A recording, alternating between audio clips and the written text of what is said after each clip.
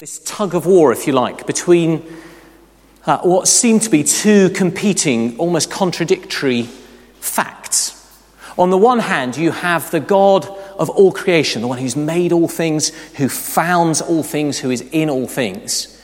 And yet at the same time, the human experience of the seeming distance, even at times absence of God.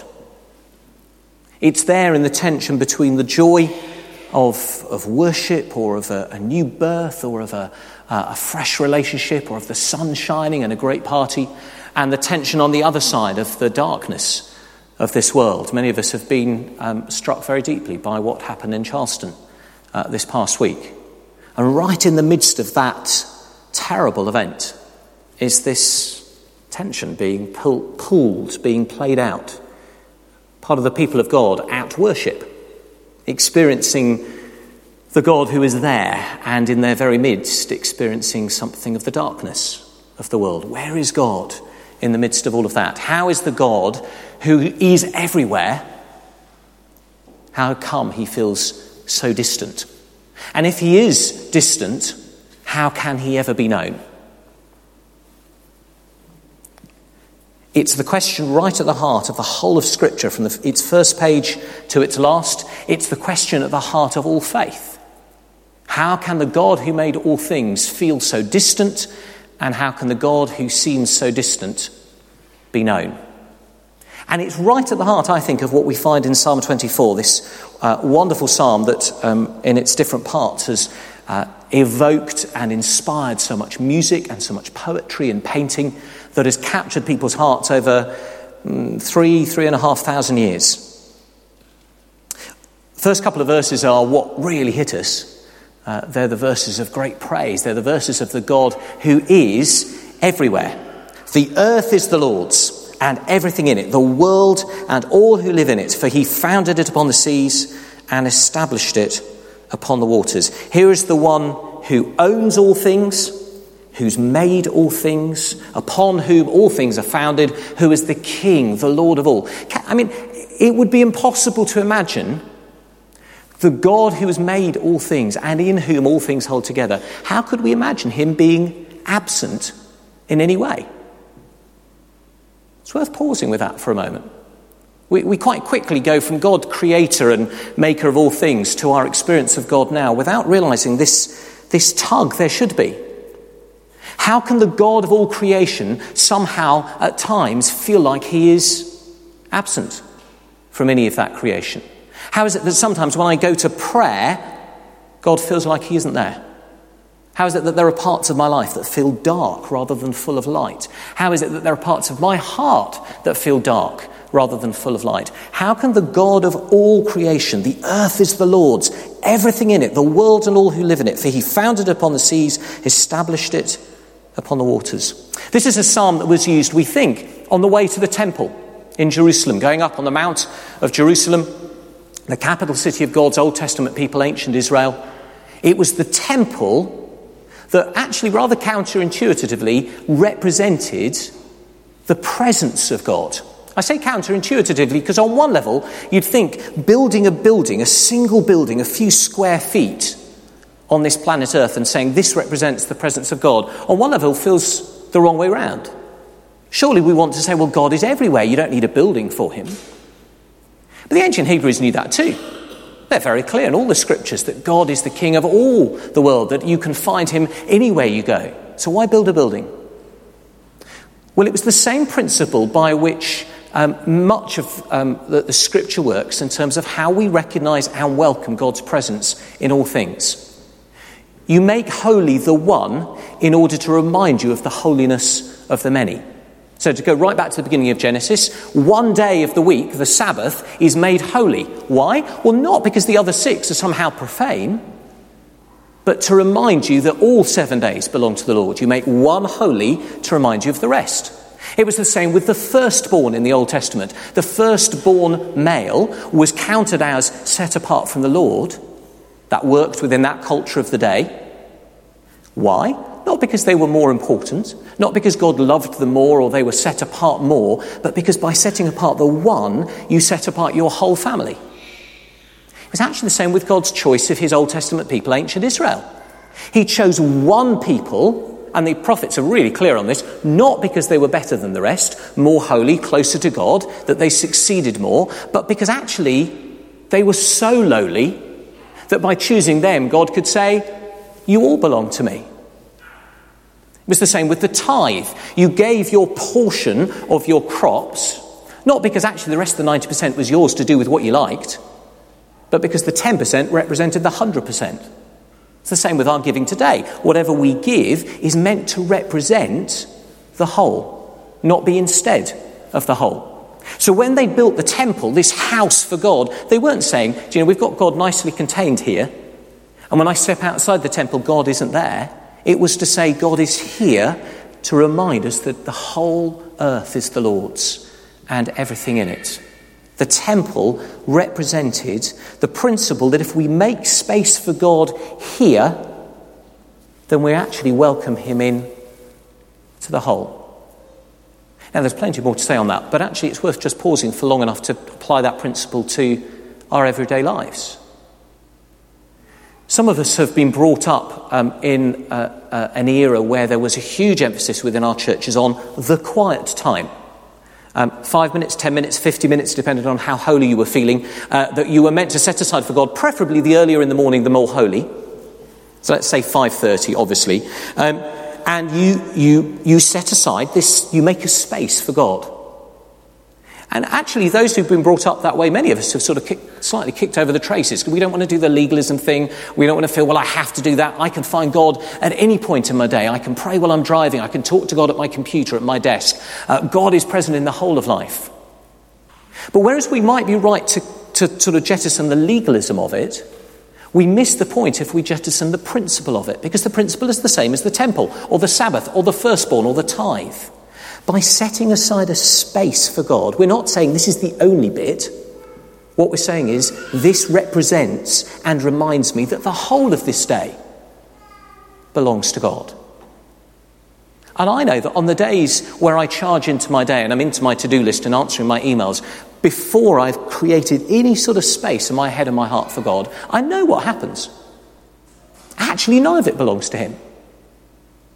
Whereas actually those days when I've actually set aside a space for God, I don't restrict him there. Somehow by setting aside a space, then he's invited into the whole. It's a principle throughout Scripture. It doesn't matter where you look. You set aside the one, and you invite him into the whole. Giving, family life, church life, my walk with God. If you grab hold of nothing else, and there's loads more to come, but if you grab hold of nothing else, this principle of making space for God in the rough and tumble and busyness of everyday life is one of the single most important keys to living and walking with Jesus as a disciple you could possibly grab hold of. Set aside the small to let God into the whole. That's how the temple worked. A space that is God's to remind us that he is in the whole. And yet, the temple also represented the tension. Verse 3. Who may ascend the hill of the Lord? Who may stand in his holy place? The temple was on a mountaintop, on a hill, more like, really. And it was inside a building. And to get into the building, you had to go through several courts. And right in the heart of the building, this Holy of Holies, was a place that you could only go if you were one person, the high priest, once a year, and only then after a huge ritual of sacrifice and giving. So at the very moment where you're representing the presence of God, the temple also represented the distance of God. Who can ascend? Who is allowed to go in? There is a distance from God, a conviction in the psalmist that actually there is a distance between me and God. Why? Verse 4. It's to do with the state of my hands and the state of my heart. The things I do and don't do, say and don't say, and the attitudes and thoughts of my heart. I'm dirty. But God is holy, verse 3, a holy place. The word holy packs a big punch in Scripture, but one of the sets of meanings of holy is that which is set apart, that which is wholly other, that which is pure and perfect and without blemish.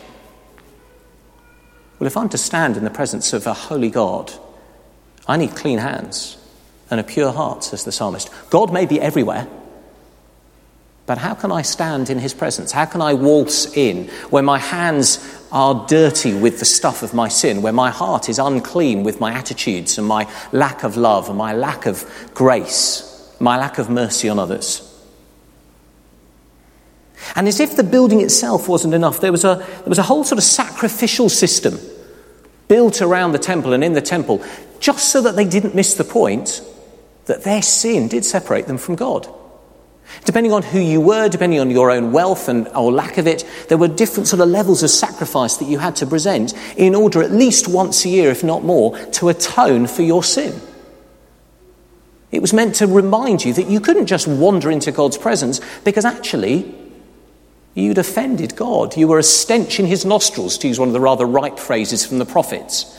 You were revolting on one level. You'd separated yourself from God. Sounds like a counsel of despair, doesn't it? The God who's everywhere and yet we can't meet. The one who's made us and yet we've turned our backs on him and can't know.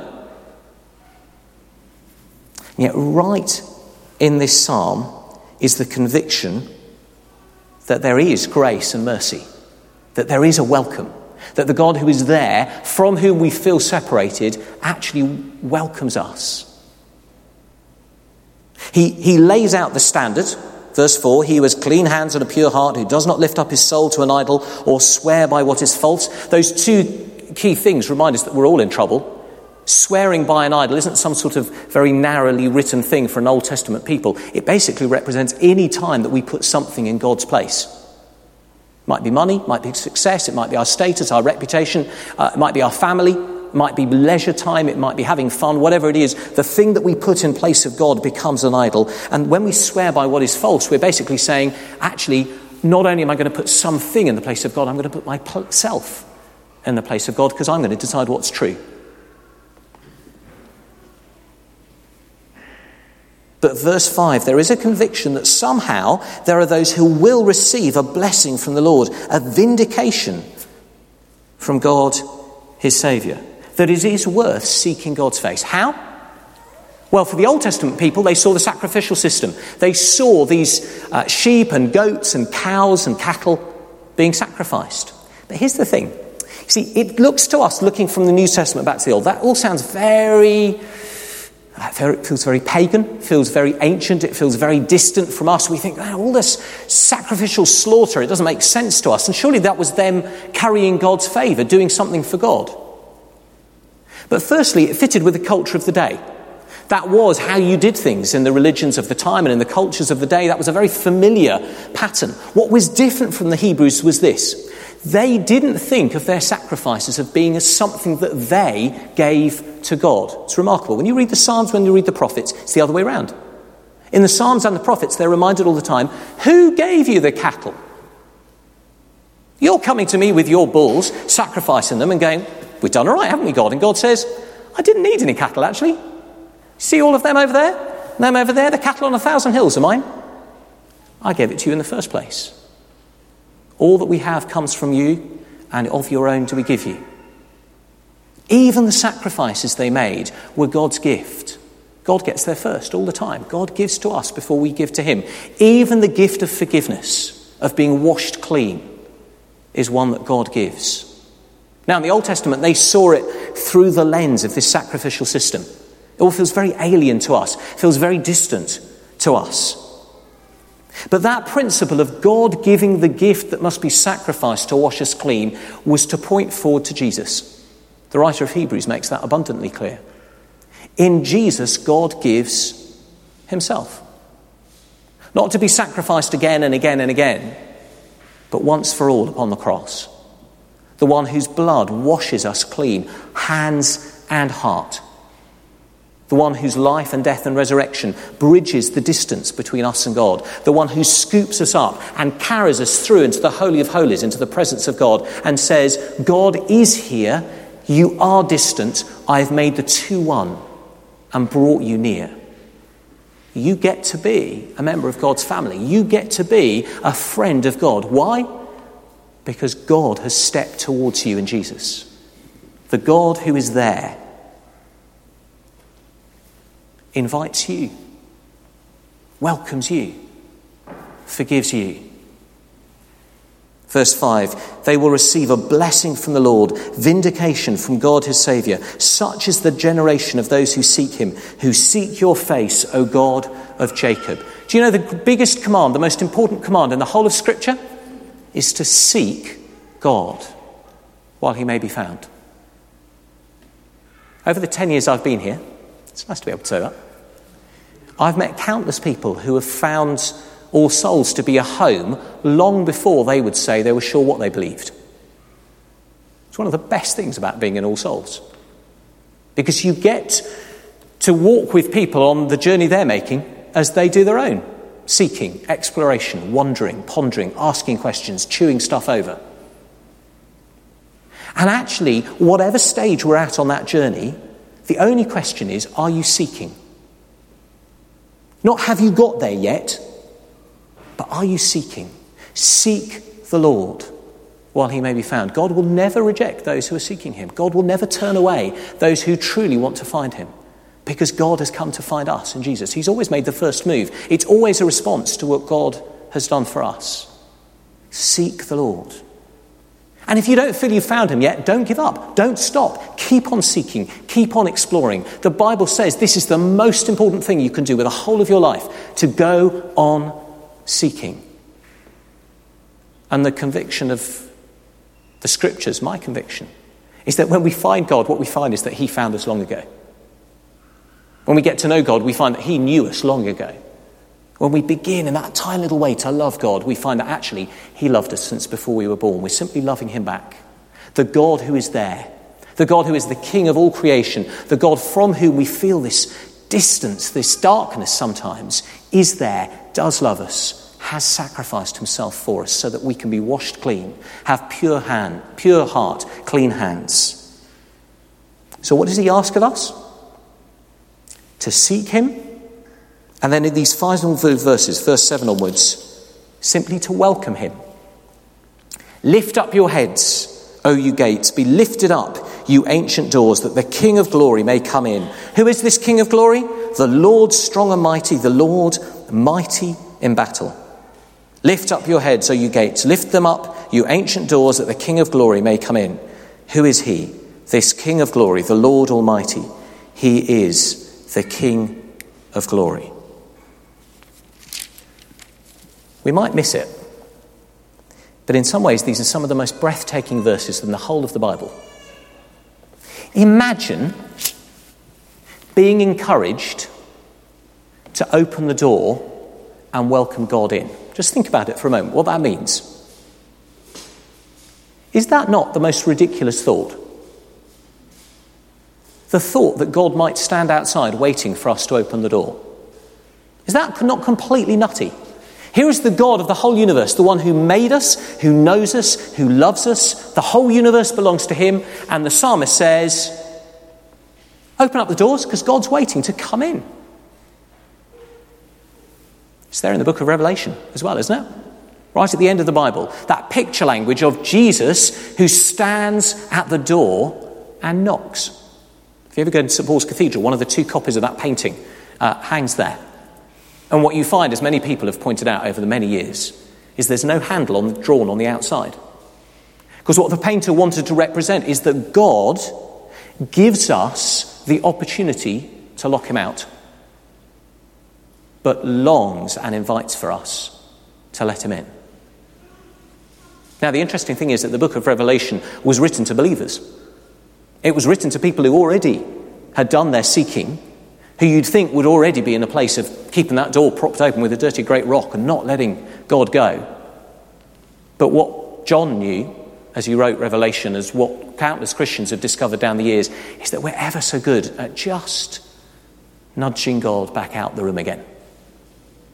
On a daily basis, needing to open the door and welcome him back, making space for Jesus each day in that little bit of life so that the whole of life belongs to him.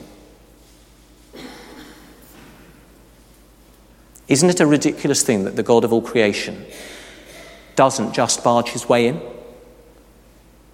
The one who could blast open the doors, the one who could walk through them, loves us too much to make us, to demand of us, to force us to give in. He stands at the door and he knocks. And he simply says, open up the door, make space. Let me wash you clean. Let me come in. There'll be some of us here who've never done that. No time like the present. Why not? The Bible simply says that we need to confess him as the King of all. That's the beginning of Psalm 24. We're to admit that we need him, that our hearts are unclean, our hands are unclean, that we need his love and forgiveness. That's the middle of Psalm 24. And we're to open the door and welcome him in. That's the end of Psalm 24. It's all there. All in this one psalm. He's Lord of all. He offers us forgiveness and love and presence. And he longs simply for us to respond by opening up the door of our hearts. Might be for the first time. It might be simply today making the decision that every day we will make space for Jesus so that in that little part of our lives, he then gets access to the rest. So that in that 5 minutes or 10 minutes or 20 minutes, whatever we give him in that space in our day, we're then reminded of and we offer up the whole to him. Whether it's for the first time, for the umpteenth time, communion is just a fantastic place in which to do it. Because as we come to receive, we come with those empty hands. We're reminded that I don't bring anything to God, I simply bring an open door. And as we receive in bread and wine, we receive those signs of his sacrifice for us, his gift of himself to wash us clean, to set us back on our feet, to open up our hearts to him. We're going to take a moment of quiet, just to breathe in, to take a moment to decide in our hearts what we want to do with this space, these next few minutes together. And then we're going to come to communion and receive from the God who's already given all that we could ever need in the life, in the sacrificing death and resurrection of Jesus. Let's be still together.